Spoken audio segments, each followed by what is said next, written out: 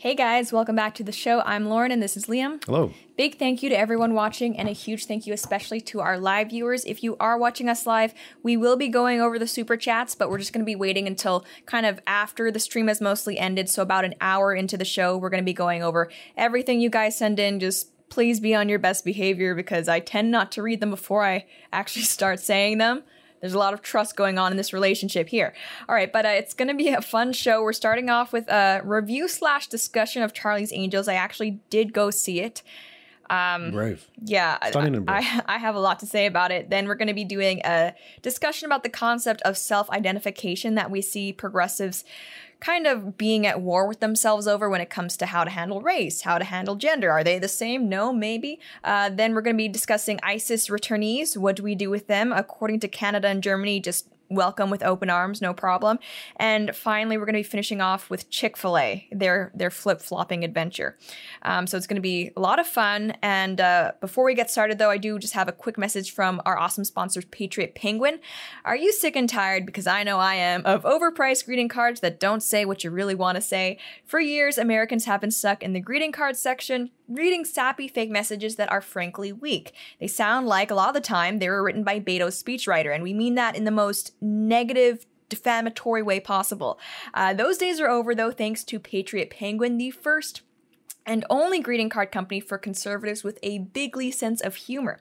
From birthdays to the holidays, Patriot Penguin has a absolutely huge selection of greeting cards that will trigger your snowflake friends and relatives, plus remind the like-minded that you are totally winning. The holidays are coming up. Whether your family agrees with you politically or not, these are just fun greeting cards. All their cards are designed and printed in the good old USA and ship free, so important.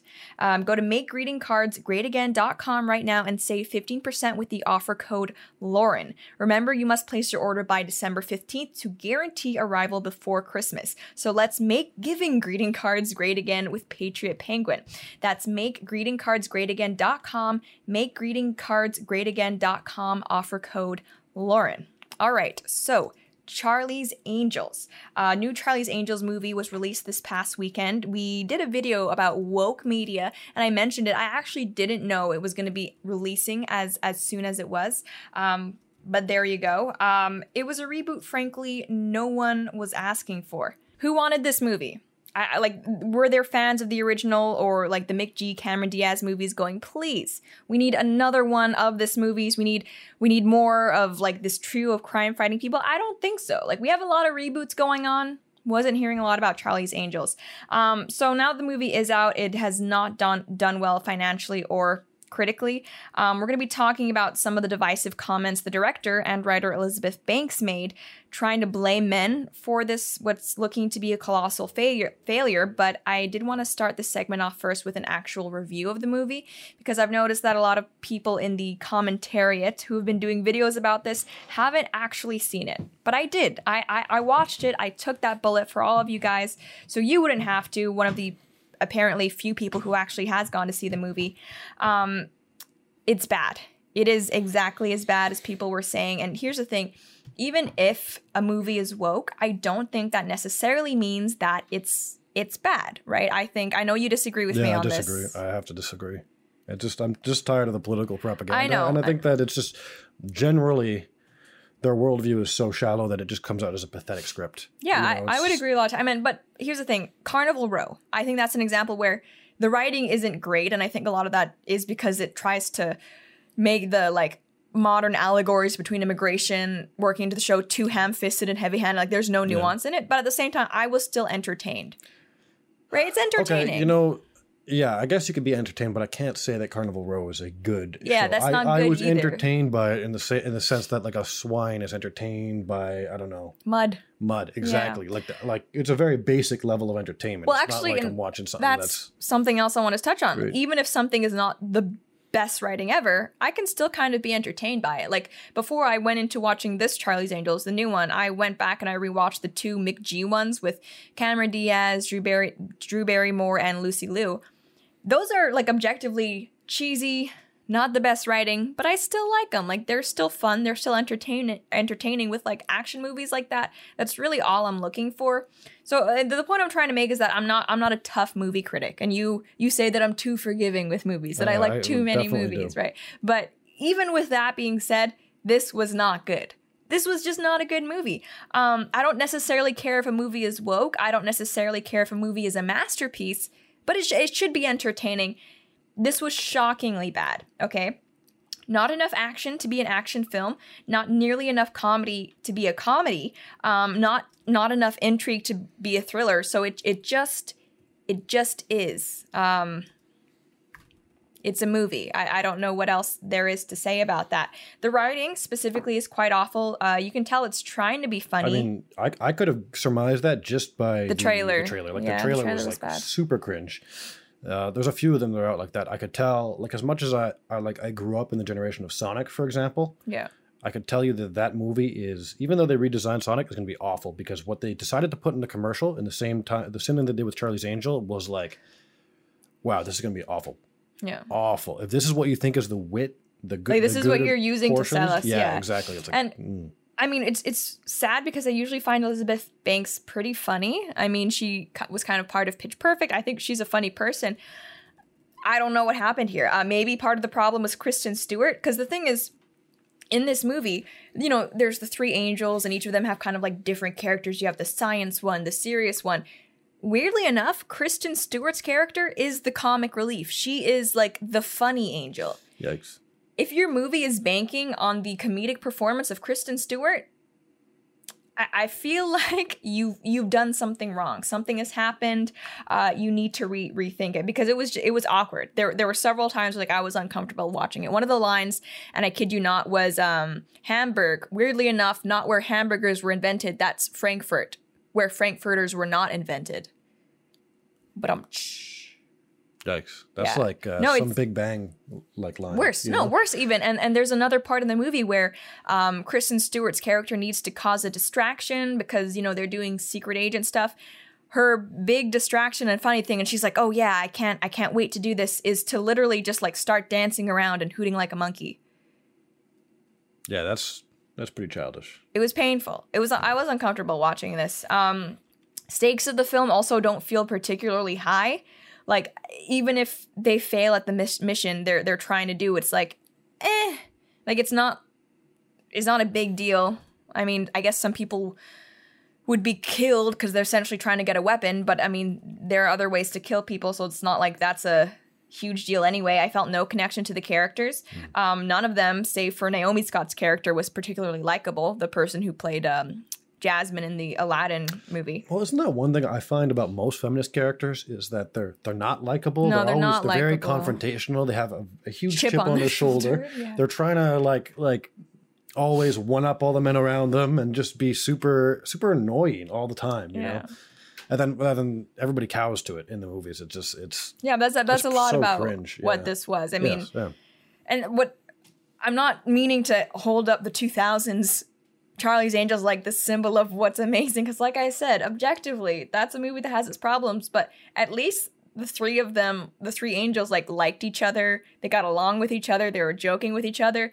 I have never seen so little chemistry from a set of actors as in this movie. Like, it was like watching cousins try to make out with each other. Like, that's how awful it was, just for everybody. It was not a good experience. I don't understand what led to the casting decisions that went into this movie. Women. That's what they were like, apparently women, mostly non-white. The one who's not white is gay. And like, I don't have a problem with that if it's still a good movie, but this really was not. So at the end of the day, if I, as the audience, after watching 2 hours of your movie, don't care about the plot, don't care about the characters, they could have all died, failed, just everything go wrong to them, and I would have been like, okay.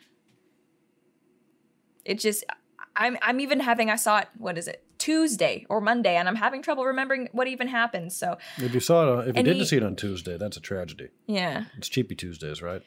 So any negative review I think this film has, it is earned.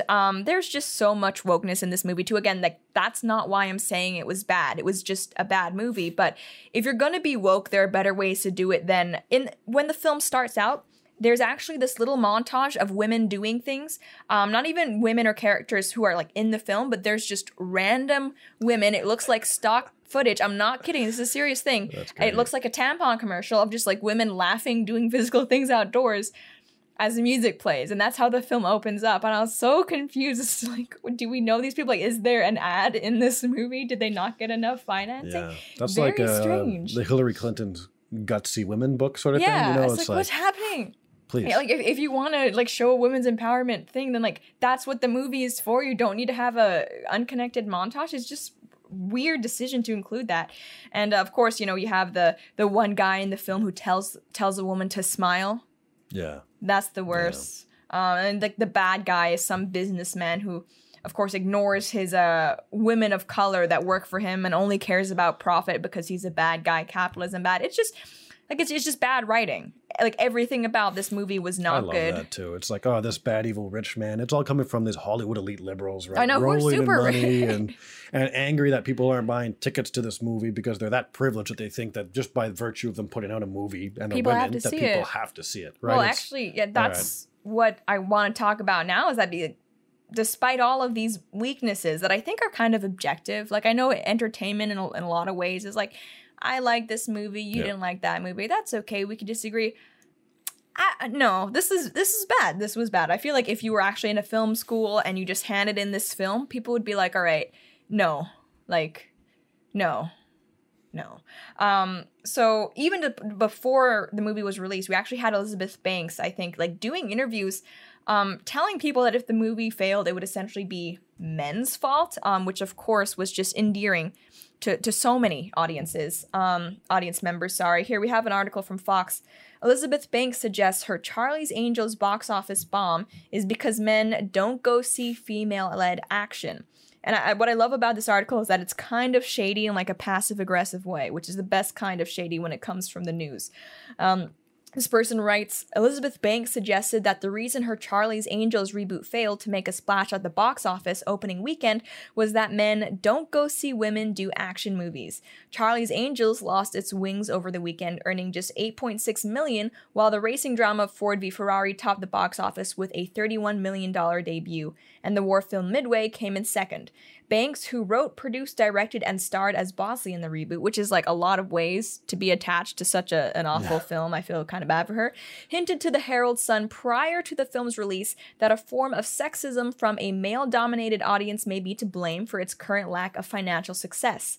Look, people have to buy tickets to this movie too. This movie has to make money, Banks told The Sun. If this movie doesn't make money, it reinforces a stereotype in Hollywood that men don't go see women do action movies.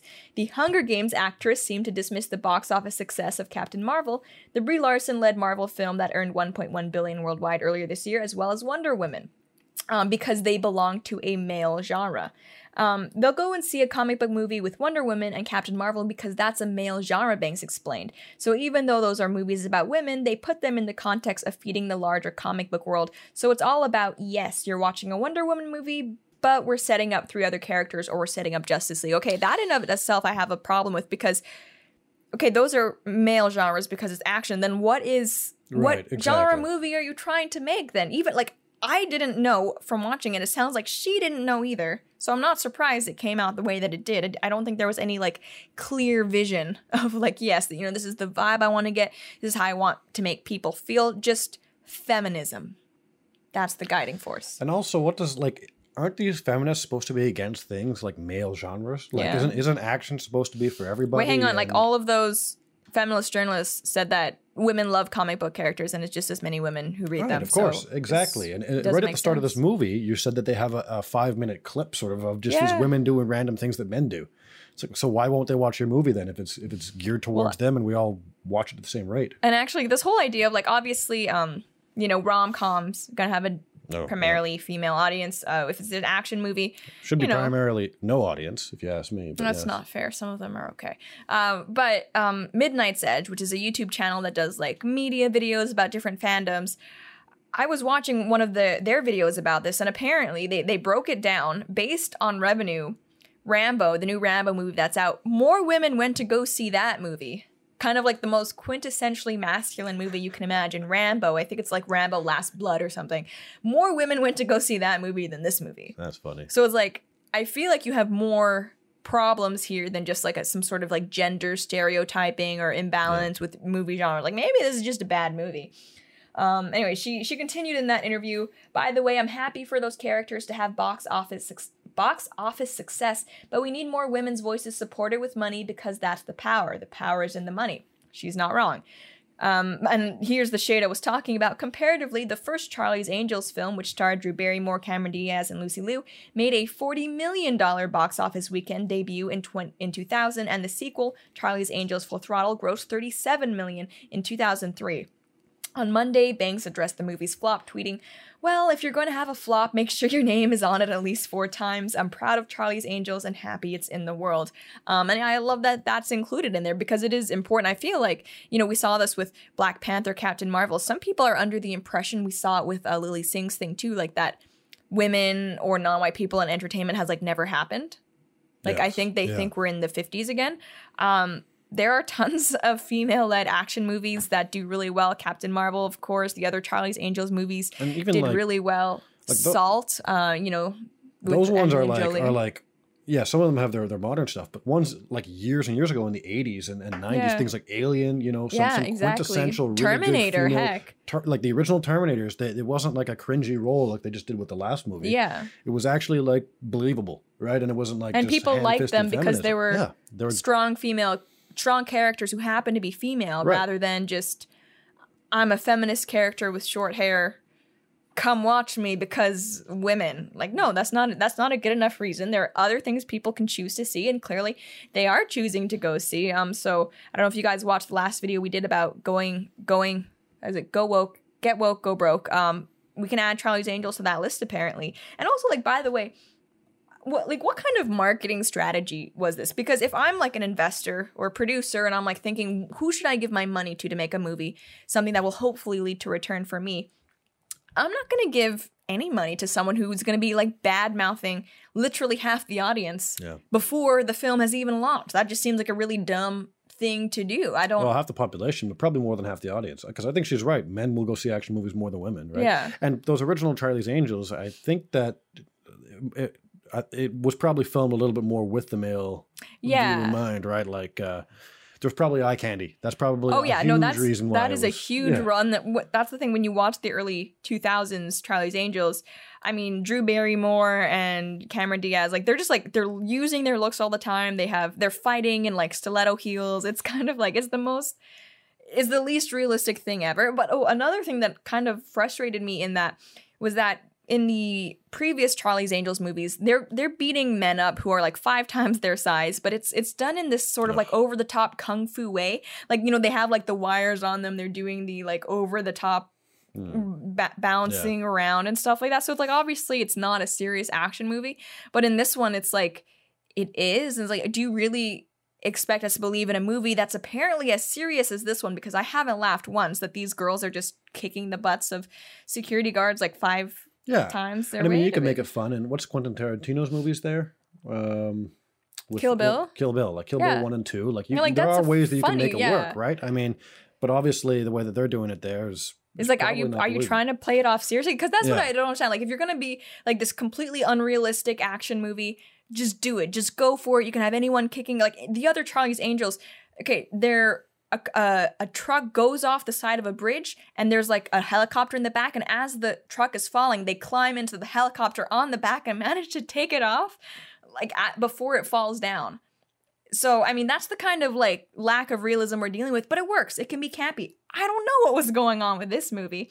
But anyway, another issue with the whole marketing vibe they were trying to do with this was that the director, Elizabeth Banks, she was going around kind of trying to downplay and upplay Kristen Stewart's character's gayness. So if you've watched the movie, there's one scene in particular where Kristen Stewart kind of flirts with another girl, but she's not, I mean, depending, you could interpret that as her being gay or not. And apparently Elizabeth Banks saw it the same way. NBC News reported that Kristen Stewart's character in the highly anticipated, I don't know if that's accurate. In the Charlie's Angels movie reboot is definitely gay Elizabeth Banks, the film's writer, producer, and director recently confirmed after previously refusing to put a label on the character's sexuality. I don't feel there's a label that fits her, Banks said of the character in a September interview with Digital Spy. The only thing that was important to me was to not label it as anything. It's fine if the media wants to label it, I think that's okay, but I didn't do that. Banks, however, backtracked on these comments in a recent interview with Pride Source. It's funny, like when the gay people ask, apparently she's, super gay. Weird. I mean, Kristen Stewart, wanted to be gay in the movie, and I'm like, yeah, Banks said. I just wanted to make sure that she was able to present a character that she was fully behind. Banks added that she wrote a moment in the script in which Stewart flirts with another woman, and that she was all for Stewart presenting herself as queer in the movie. Aren't those different things? Queer and gay? Yeah, they are. Cause like, right? I mean, they are. I don't know. Letters. I don't know what they mean at this point anymore, or if they always mean the same thing or not. It's just, it is whatever, the activists want it to mean. That is what that character is. Maybe she's a little bit non-binary. Who knows? But ultimately, the tips for filmmakers that I have is that just make a good movie. Then, market your movie as a good movie. Tell us, about the characters. Are the action scenes really moving? What is the selling point? Don't make a woke movie with no considerations for quality, and then market adjust based on wokeness and try to sell it that way, because the media likes to pretend that all of this diversity and representation is this huge draw for audiences. It's really not. I'm not saying that it's a negative thing. I'm not saying that it can be part of a really great movie, but if that's all you're giving us, it's not enough. And I think there's been enough movies fail trying to, just write off of that. The most recent one being the Terminator one. It's not a good idea, and I don't know how many more times we need to see this happen before studios and directors themselves are just like, all right, maybe we give this a break because people aren't super into it. Yeah, we're seeing it not just in the movie industry too, but there was Gillette and other things like that, where when they just market explicitly and only off wokeness, it doesn't seem to actually pan out for most companies. No, because it's not, because people still want to see a good movie. They still want a good shaving product. It's not enough. You're not selling people ideologies here.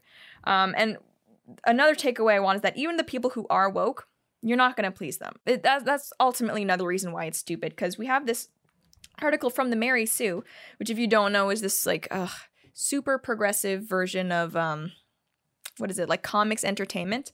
They didn't like it either, but for different reasons. This person says, in responding to the idea that people didn't see Charlie's Angels because it was not a male franchise, this writer says, I'm not saying that there isn't a correlation, but Charlie's Angels is also much a male genre franchise. It was created by men and filmed largely within the male gaze. Just because there were women on the team doesn't inherently make it a feminist series. So her problem is that it wasn't woke enough. She adds, plus I feel like Banks didn't understand how her film failed to target different women, mainly queer women. She says Banks cast 2 women of color and an openly queer actress to be the leads in Charlie's Angels, and on paper that sounds really good. Except that women of color have been longing for more diversity in terms of skin tone, so casting 2 lighter skin / mixed race actresses isn't groundbreaking in a Hollywood system that overwhelmingly leans that way when it comes to women of color.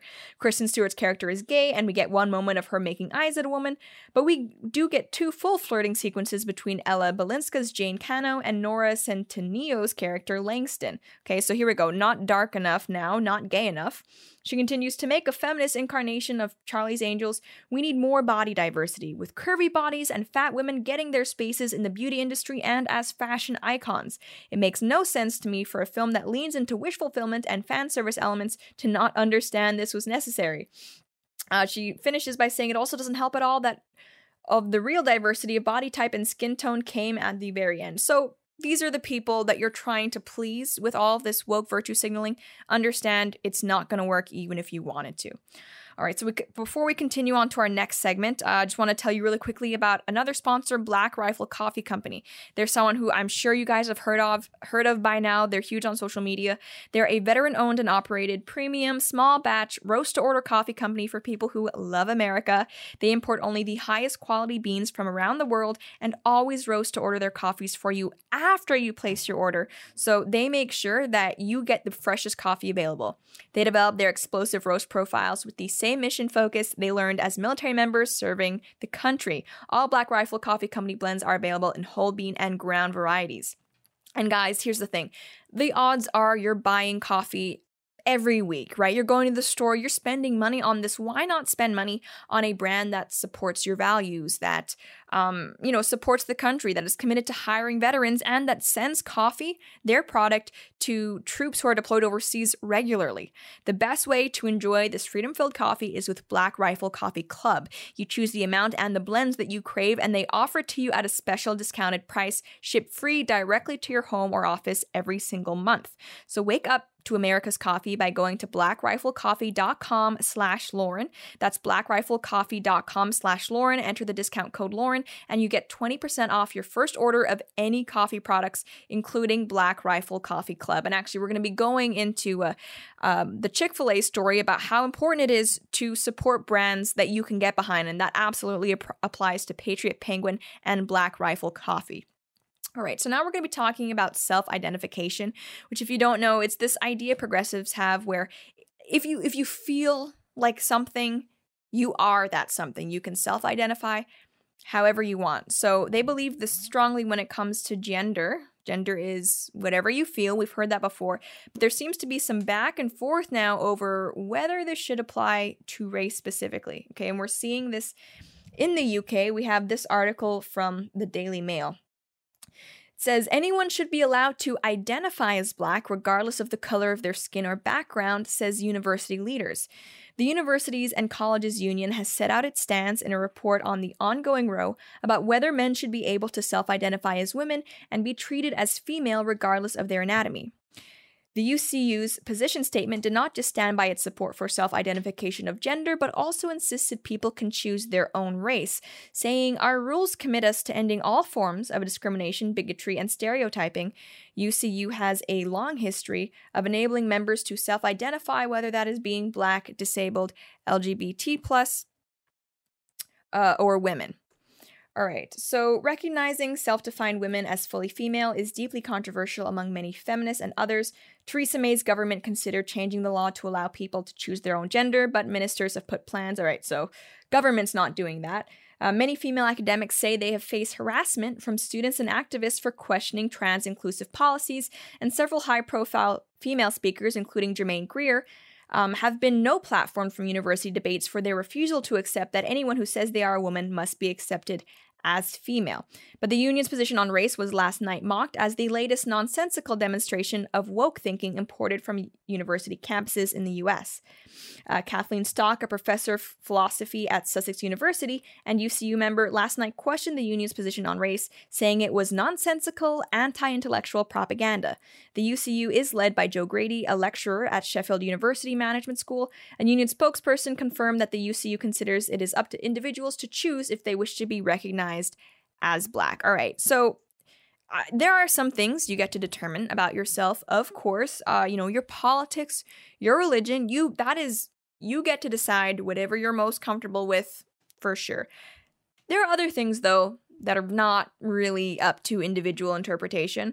I would say race is one of those things, and I would say gender is another one of those things. It would be very easy for the school to make, I guess, unbiased, objective standards for both of these things, right? When it comes to race, they could say, hey, what racial heritage do you have? Therefore, it's not really about what you feel, is what you are. You could say, to the best of your knowledge, what racial groups do either of your parents have or belong to. If you wanted to say, oh, but that leaves the door open to like the one drop rule, that's not okay. You could just say, you could set a percentage there, because that is how race works. You could say, what racial groups can you attribute at least 25% of your heritage to? Or, here's a crazy thought, you could just treat students equally regardless of race, right? Because I think it's important for us to remember, like, when they're asking about these things in university, specifically race, a lot of the times it is for things like affirmative action. Same thing with something like gender, which doesn't really make sense because women are the majority of graduates now. But yeah, if you're a woman applying to some sort of STEM field, that will give you an advantage. Why don't we save all of us this headache now and just make it so that we treat everybody, I don't know, equally, regardless of our immutable characteristics. But now, obviously, we have this debate. Should race be up to self-identification like gender? I don't think we've settled the debate over whether gender should be up to self-identification at all. And it's interesting because before there used to be a distinction that even progressives would make, hey, sex, being female, that's biological, we admit that, but something like gender, that's social constructs. That's what you feel, that people can decide themselves. But now, as you can see from the article, we're talking about whether by identifying as a female, whether by identifying as a woman, you will get to be treated as a female. So now we're giving any and all considerations of being biologically female to someone who just feels like a woman. So we're talking about changing rooms. I'm guessing we're also talking about something like sports. And this is where I'm afraid people do need to kind of stand up for the definition of words, because race is biological, sex also biological. But for some reason, we've kind of stumbled down the slippery slope where both of them are being treated as social constructs, which is just not how things have ever traditionally been. And I think, there's always that person that says, why not? Why can't we just, let people identify however they want? Because then it leads to things like this, where people being able to self-identify as Black and people being able to just call themselves a woman and stroll into a female changing room. There's a reason why. Less so with race, because I don't think universities should be asking that. With sex, definitely there's a reason why it even mattered in the first place. And actually that brings us to something that the ACLU recently tweeted out that I want to talk about, because people were going back and forth about this online. They recently put out a tweet saying there's no one way to be a man. Men who get their periods are men. Men who get pregnant and give birth are men. Trans and non-binary men belong. #International Men's Day. So I think you can see where this is going, why people had a problem with this.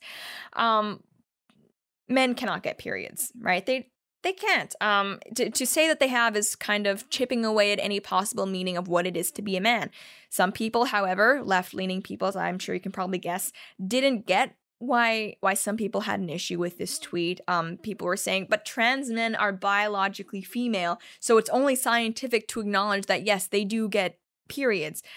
There's a big difference between saying this person who was born female but now says they feel like a man gets a period, and kind of doing some super duper extrapolation to get to men get periods, which is what they said. They didn't say trans men get periods. They said men get periods. I am completely for treating people with respect and all of that. And, if there's a trans individual, I want what's best for them. I don't support any cruelty or harassment or anything like that. But if we get to the point where we're so accommodating of this minuscule, right, less than 1% portion of the population, that we start kind of changing the meaning of words entirely, like that doesn't make sense. And you can have it both ways. You can, respect trans people's right to live their life however they want, but still acknowledge that words have meanings, right? And then that men don't get periods. And I think if I were a trans person, I wouldn't care if anyone said that men don't get periods, because I know I have a special situation and it just doesn't apply to me. That's okay. But of course now we're being told that that's bigotry. Ultimately, I think this is another issue where progressives have kind of backed themselves into a corner if they admit that, hey, it's not just about self-identification when it comes to race. I think they do open the door to having that discussion about gender, and I would love to feel bad for them because I'm sure it's an awkward position to be in as a university administrator, but they should have never embraced this type of thing to begin with. And this is what you get for trying to introduce this relativism to what should be a very, very straightforward topic. All right, so next up we have ISIS returnees. I don't know if you guys remember this, but a while ago we did a whole segment on the ISIS bride. So those are women who went over to the Middle East with the intention of joining ISIS, marrying ISIS members, but now because ISIS has been almost entirely defeated, want to come back, rejoin the countries. Of course, they're very sorry, totally regret what they did. Isn't that convenient? So a lot of countries are debating whether to revoke citizenship of these people. I think the UK has done that. They've decided that, I'm sorry, joining ISIS, like that is, I think it's safe to say treason. Like I would get why someone would say that it is. There's one ISIS bride in particular, Shamima Begum, hope I'm saying that right, who has been denied re-entry into the UK. She's still trying to fight it, but it's not looking good for her. If you're Canadian, though, as Prime Minister Justin Blackface Trudeau has proudly let the world know, if we're not paying off terrorists with taxpayer dollars here in Canada, we like to just welcome back into the country, slap on the wrist, we call it good. I wish I was joking, but I'm really not. And to demonstrate that, we have this one article from Global News that is disappointing but not surprising. It said, Toronto man who tried to join ISIS released from prison. A Toronto man convicted of traveling to Turkey to join the so-called Islamic State has been released from prison 4 months after he was sentenced, an official said Wednesday. Pamir Hakimzadeh was charged with terrorism in April 2017, following what the RCMP, which is, I guess, the Canadian equivalent of the FBI, called an extensive national security investigation. He pleaded guilty in February 2019. He has now been freed from maximum security prison in Ontario, said a spokesperson for the Ontario Ministry of the Solicitor General. The 30-year-old, who allegedly told a witness that all non-Muslims should be killed, must now serve 3 years probation, during which time he must participate in de-radicalization. He is also prohibited from possessing a firearm for 3 years, cannot obtain a passport, and must undergo psychotherapy and meet weekly with an imam from the Risala Foundation. In February, the Parole Board of Canada said another Ontario man convicted of traveling to Syria to join a terrorist group was about to be released despite concerns he remained a risk. So here we have someone who we are still concerned about being a terrorist, but we're letting them go anyway. Kevin Omar Mohammed was sentenced to 4.5 years in October 2017, but with time served taken into account was scheduled for release on March 1st, 2019. The latest case comes amid debate over whether the government should bring back Jack Letts, a British-born Canadian, back to Canada and prosecute him after the UK revoked his citizenship. Okay, so now we have not one, but two, possibly three people who are going to be coming back to Canada after joining or trying to join ISIS, and apparently the Canadian government is just, again, giving them slaps on the wrist. I am very much for the rule of law, but I also strongly believe in the concept of redemption. If you, I don't believe that, let's say, drugs should be completely legalized, but I definitely don't think they should be criminalized. I don't think you should be sentenced to rot for years in a room by yourself, especially if you haven't hurt anybody. I think that criminal justice reform is very, very necessary. I think we should be making more use of things like community service and counseling rather than just sending everyone away, locking them up to become further radicalized. And even when it comes to illegal immigration, I would say that in those cases, leave and then try to come back the right way, apply, go through the system. What I'm trying to say is I am not like this severe, unforgiving person. Absolutely not. I don't think a society can function unless there's some chance at redemption. However, when it comes to literally ISIS, I think governments need to take a stronger stand than 2 years? 2 years. That's nothing. That's absolutely nothing. 2 years and some probation. So what? We have this debate going on in Western countries over whether Western values even exist. Some people, myself included, very much want there to be a values test associated with immigrating. So we're not talking about just whether immigration is legal or illegal. We need to be talking about numbers and values. Make sure these people are compatible. In response to that, some people say, but there's no such thing as Western values. How would we even quantify that? I disagree there's no such thing, but let's say even with the broadest interpretation of what values we should accept in our society, not joining ISIS has got to be up there. I'm struggling to imagine what kind of culture, what kind of country cannot even at the bare minimum say that if you attempted to join ISIS, if you were part of ISIS, we do not want you, right? I mean, I don't think that's too much to ask. I think that's being pretty dang lenient. Canada's government, though, disagrees, which is, again, disappointing but not surprising. I think it would be very hard for the Trudeau government to do anything that would surprise me at this point. I guess on the brighter side of things, because misery does love company, at least this problem is not exclusive to Canada, because we always have Germany standing right there being equally ridiculous. From Germany, this is an article I saw shared by Andy No on Twitter. Apparently, German government is saying, don't panic over Islamic State returnees' arrival, which automatically sounds like an amazing thing. This article says a family of 7 German Islamists arrived in Berlin on Thursday after the Turkish Interior Ministry announced earlier this week that it would start deportations of captured Islamic State supporters. There are no German arrest warrants for the family of German Iraqi Canon B, meaning they will be free to return to their homes in the central government state of Lower Saxony, though under police observation. According to Turkish authorities, Canon B tried to travel to Syria with his family about a year ago, but it's not known if he arrived. The family, consisting of 2 parents, 2 adult children, plus 3 minors, had been in custody in the Turkish city of Izmir since March. You know that it's good when even Turkey is trying to deport you for extremism. Like, that's how you know that this is someone you want in your country. German authorities said they do not believe Canon B's family ever joined the Islamic State, but that he was simply part of the Salafist spectrum. Guys, no big deal. Just part of a Salafist spectrum, which means the family members are thought to observe a particularly conservative interpretation of Islam. Armin Schuster, the interior policy spokesman for Angela Merkel's Christian Democratic Union, insisted that the German returnees were not serious cases and warned against media-fueled hysteria. They did not take part in the fighting, he told the German Word radio station.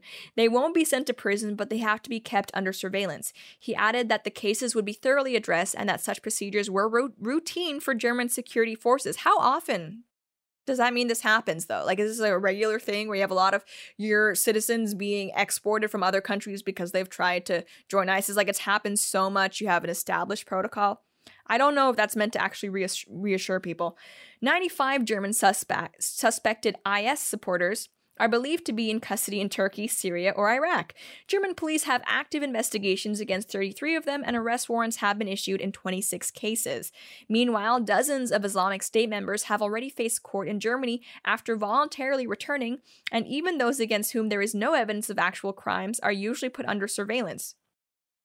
Thomas Muki, founder and head of the Violence Prevention Network, said it is possible to de-radicalize IS returnees, as it is with any extremists, and that his organization has visited several in prison. We have had experiences with 36 IS returnees, he told DW. With young people, we can do a lot. Okay, so here's the thing. I think you guys might remember that a few years ago, when we were talking about the possibility of migrants having affiliations or sympathies for ISIS, that was called xenophobic fear-mongering. I made videos about this years ago, and I was called all types of things. So now the narrative has shifted to it's not racist to question whether some people might have sympathies to ISIS, because now we actually have examples of former ISIS members trying to return. So now the line they're feeding us is, instead of "don't be crazy, they don't support ISIS," it's "don't be crazy, guys, they weren't actually fighting." Right? That this is the line that the German people are being fed. Like, don't worry, guys. It's not that serious. They weren't actually fighting. So, I mean, we're only dealing with people who philosophically align themselves with ISIS. So it's not that bad. No need to freak out. This is a problem. I feel very, very bad for people in Germany and for people in Canada who I think will feel a lot less safe after knowing that this is how their governments handle these types of cases. If we can't even disavow people who have joined literal ISIS, I don't know what hope there is for the future of these countries. But in any case, our final segment is, of course, Chick-fil-A. We did a whole video previously, it was maybe a few weeks ago, looking at the organizations that Chick-fil-A actually donated to. This was after the Chick-fil-A in Toronto opened up. There were these huge protests. It turns out Chick-fil-A doesn't donate to homophobic hate groups unless you conflate Christian charities with being homophobic hate groups, not because they refuse to serve gay people or anything like that, but because they believe that marriage is between a man and a woman. Okay, so if you believe that merely having that thought, that opinion automatically makes any charity service you do bigoted and homophobic, then I guess you're someone who didn't like Chick-fil-A. But other than that, I do think that a lot of the controversy surrounding Chick-fil-A was totally overblown. So despite activists harping on them, though, spreading all types of lies about them and the type of philanthropies they supported, Chick-fil-A did grow eventually to be one of the largest chains in the country. This week, though, they confused a lot of people by seemingly denouncing the charities that they had previously supported, places like the Salvation Army. As the National Review wrote, Chick-fil-A to end donations to Christian charities after LGBT backlash. Chick-fil-A said Monday that it has stopped donating to several Christian organizations after receiving backlash from LGBT rights activists over the last several weeks. There's no question we know that as we go into new markets, we need to be clear about who we are, Chick-fil-A President and Chief Operating Officer Tim Tassopoulos told BizNow. There are lots of articles and newscasts about Chick-fil-A, and we thought we needed to be clear about our message. Chick-fil-A has a long history of being on the receiving end of criticism from LGBT rights groups. In March, the San Antonio City Council took steps to effectively ban Chick-fil-A from San Antonio's airport after the company donated $2 million to the Christian charities it no longer supports. When there is a tension, we want to make sure we're being clear. We think this is going to be helpful, Tassopoulos said of the company's decision to pull its support from the charities. It's just the right thing to be clear, caring, and supportive, and do it in the community. So when this was announced, a lot of people, myself included, criticized them for it. And when conservatives were criticizing Chick-fil-A for what they believed was a bad business decision, I saw a lot of leftists with rainbow flags in their usernames calling them snowflakes, calling people like me snowflakes for saying, I don't know about this Chick-fil-A. And it's like, are you kidding? Criticizing a business decision is not the same as trying to ban Chick-fil-A from places, from protesting outside of their businesses, from shaming people for eating there, just for donating to charities you don't like. So I'm sorry, that side has no right to call anybody a snowflake over anything to do with Chick-fil-A. Not the same thing. But I mean, at the end of the day, I do think the move by Chick-fil-A was dumb because the people, I mean, not only do I think that you shouldn't have to explain or be shamed about donating to the Salvation Army, one of the largest charities in the country, who serve everybody that comes through their door, regardless of orientation, religion, gender, skin color, anything like that. But also the people that they're trying to appease here, these LGBT activists who are becoming like the boogeymen for businesses, they're not people who can even be appeased unless you fully submit to whatever the heck they want to do. And it didn't take long until we saw that based on a statement from GLAAD that was released in response to Chick-fil-A ending donations. On Monday, the Daily Wire reported on beloved fast food chain Chick-fil-A putting a stop to their donations to the Christian-based charities deemed anti-LGBT by the left. As one might have predicted, the move was not enough to quell the backlash from activist groups on the left the company was apparently attempting to appease. Powerful LGBT agenda lobby GLAAD posted a statement condemning Chick-fil-A for allegedly still being anti-LGBT. If Chick-fil-A is serious about their pledge to stop holding hands with divisive anti-LGBTQ activists, then further transparency is needed regarding their deep ties to organizations like Focus on the Family, which exist purely to harm LGBTQ people and families, a statement from the organization reads. In addition to refraining from financially supporting anti-LGBTQ organizations, Chick-fil-A still lacks policies to ensure safe workplaces for LGBTQ employees and should unequivocally speak out against the anti-LGBTQ reputation that their brand represents, GLAAD concludes. So these people, they're not gonna be happy until at the end of the day you have children drag queen in the ads and you're giving money to them. Right? That's ultimately what you can do to make sure that they're on your side. And frankly, anything short of that is not going to be enough. So why give in to them in the first place? Why try to appease the unappeasable?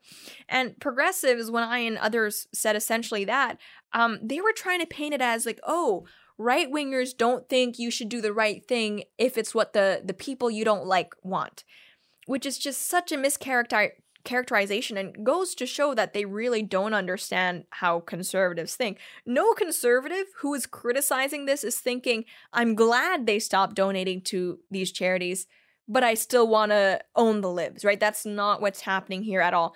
The point is that there is nothing wrong with these charities. The Salvation Army is a perfectly valid charity to give to.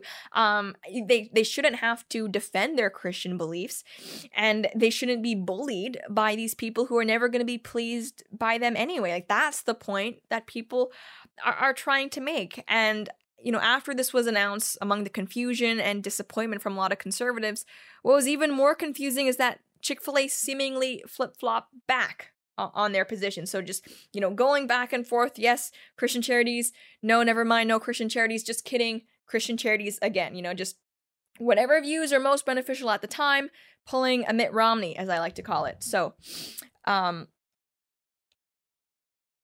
oops, I'm not sure I have the actual insert there, but according to the CEO, they weren't going to say at this time whether they were going to permanently hold off from any donations to Christian charities in the future. Obviously they're not going to say anti-LGBT because that's the left's interpretation, which I think is inaccurate. But I personally would love it if everything wasn't this politicized.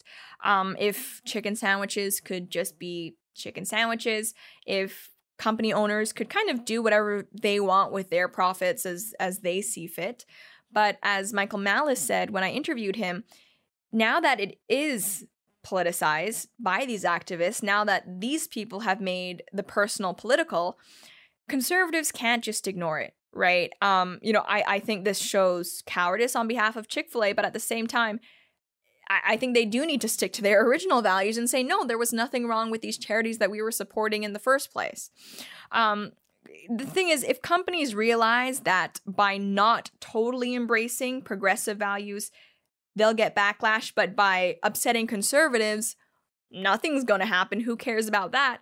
What do you think is going to happen to the Overton window, right? If conservatives don't take the time to voice their opinions the same way that the left does to voice theirs all the time, companies are going to start bowing to the only people who apparently matter in the market, who are making a fuss about things. And again, I would love it if this wasn't the world that we were living in, but it is, right? And I want to be clear, I still don't care what an owner's personal views are. I think left-wing people should be able to own and operate businesses. Of course, I'm not going to shame someone who goes to a left-wing establishment. But in the case of something, let's say Sprite, when they're very, very clearly pandering to progressive audience and to progressive message, yeah, I do think it's our responsibility to say something. I'm not saying we need to go as crazy as the people who protest Chick-fil-A's all the time are, but I don't think we can just roll over and kind of forfeit any say in how this culture war is going. And again, just to be clear, the Salvation Army is not a bigoted organization. Equating these Christian charities with being anti-LGBT, that's not something any conservative believes, and that's purely their definition. This is a statement that came out from the Salvation Army in light of all this controversy. They said, "We are saddened to learn that a corporate partner has felt it necessary to divert funding to other hunger, education, and homelessness organizations, areas in which the Salvation Army, as the largest social services provider in the world, is already fully committed. We serve more than 23 million individuals a year, including those in the LGBTQ+ community. In fact, we believe we are the largest provider of poverty relief to the LGBTQ+ population. When misinformation is perpetrated without fact, our ability to serve those in need, regardless of sexual orientation, gender identity, religion, or any other factor, is at risk. We urge the public to seek the truth before rushing to ill-informed judgment and greatly appreciate those partners and donors who ensure that anyone who needs our help feels safe and comfortable to come through our doors." There's this rumor going around by activists that apparently the Salvation Army let a trans woman freeze to death outside of their doors rather than let her in one of their shelters because she was trans. Absolutely untrue, patently false. That rumor, there's no backing behind it. It has been retracted by the person who originally put it out there, but still it continues to spread. If you see anyone saying that on social media, please correct them, because I get I get mad when people spread lies about me and my beliefs, but when it comes to a charity like the Salvation Army, telling people that they would rather let you freeze to death as a trans person than help you, that's actually preventing people from getting help that they might need. So I don't know how lying about Christian charities helps them in that case, right? If what you really want is to help trans people, I don't see why turning them away, scaring them away from actual help is completing your goal. But there you have it. I guess we'll wait and see whether Chick-fil-A flip-flops back against the Christian charities. I really hope that they don't, but I think the message that conservatives, right-wing people, even, you know, people who aren't necessarily on the right, but who are against all of this corporate bullying, the message we should take away from this is that we need to make sure our voices are heard too, because otherwise these people, these bullies are just going to control the whole market, which I don't think is what anyone wants. But aside from that, I think that's pretty much all we have to say for tonight's show. If you are watching live, be sure to stay on this stream because we're going to have a little chat, go through some super chats together. And for everyone else, we will see you next week.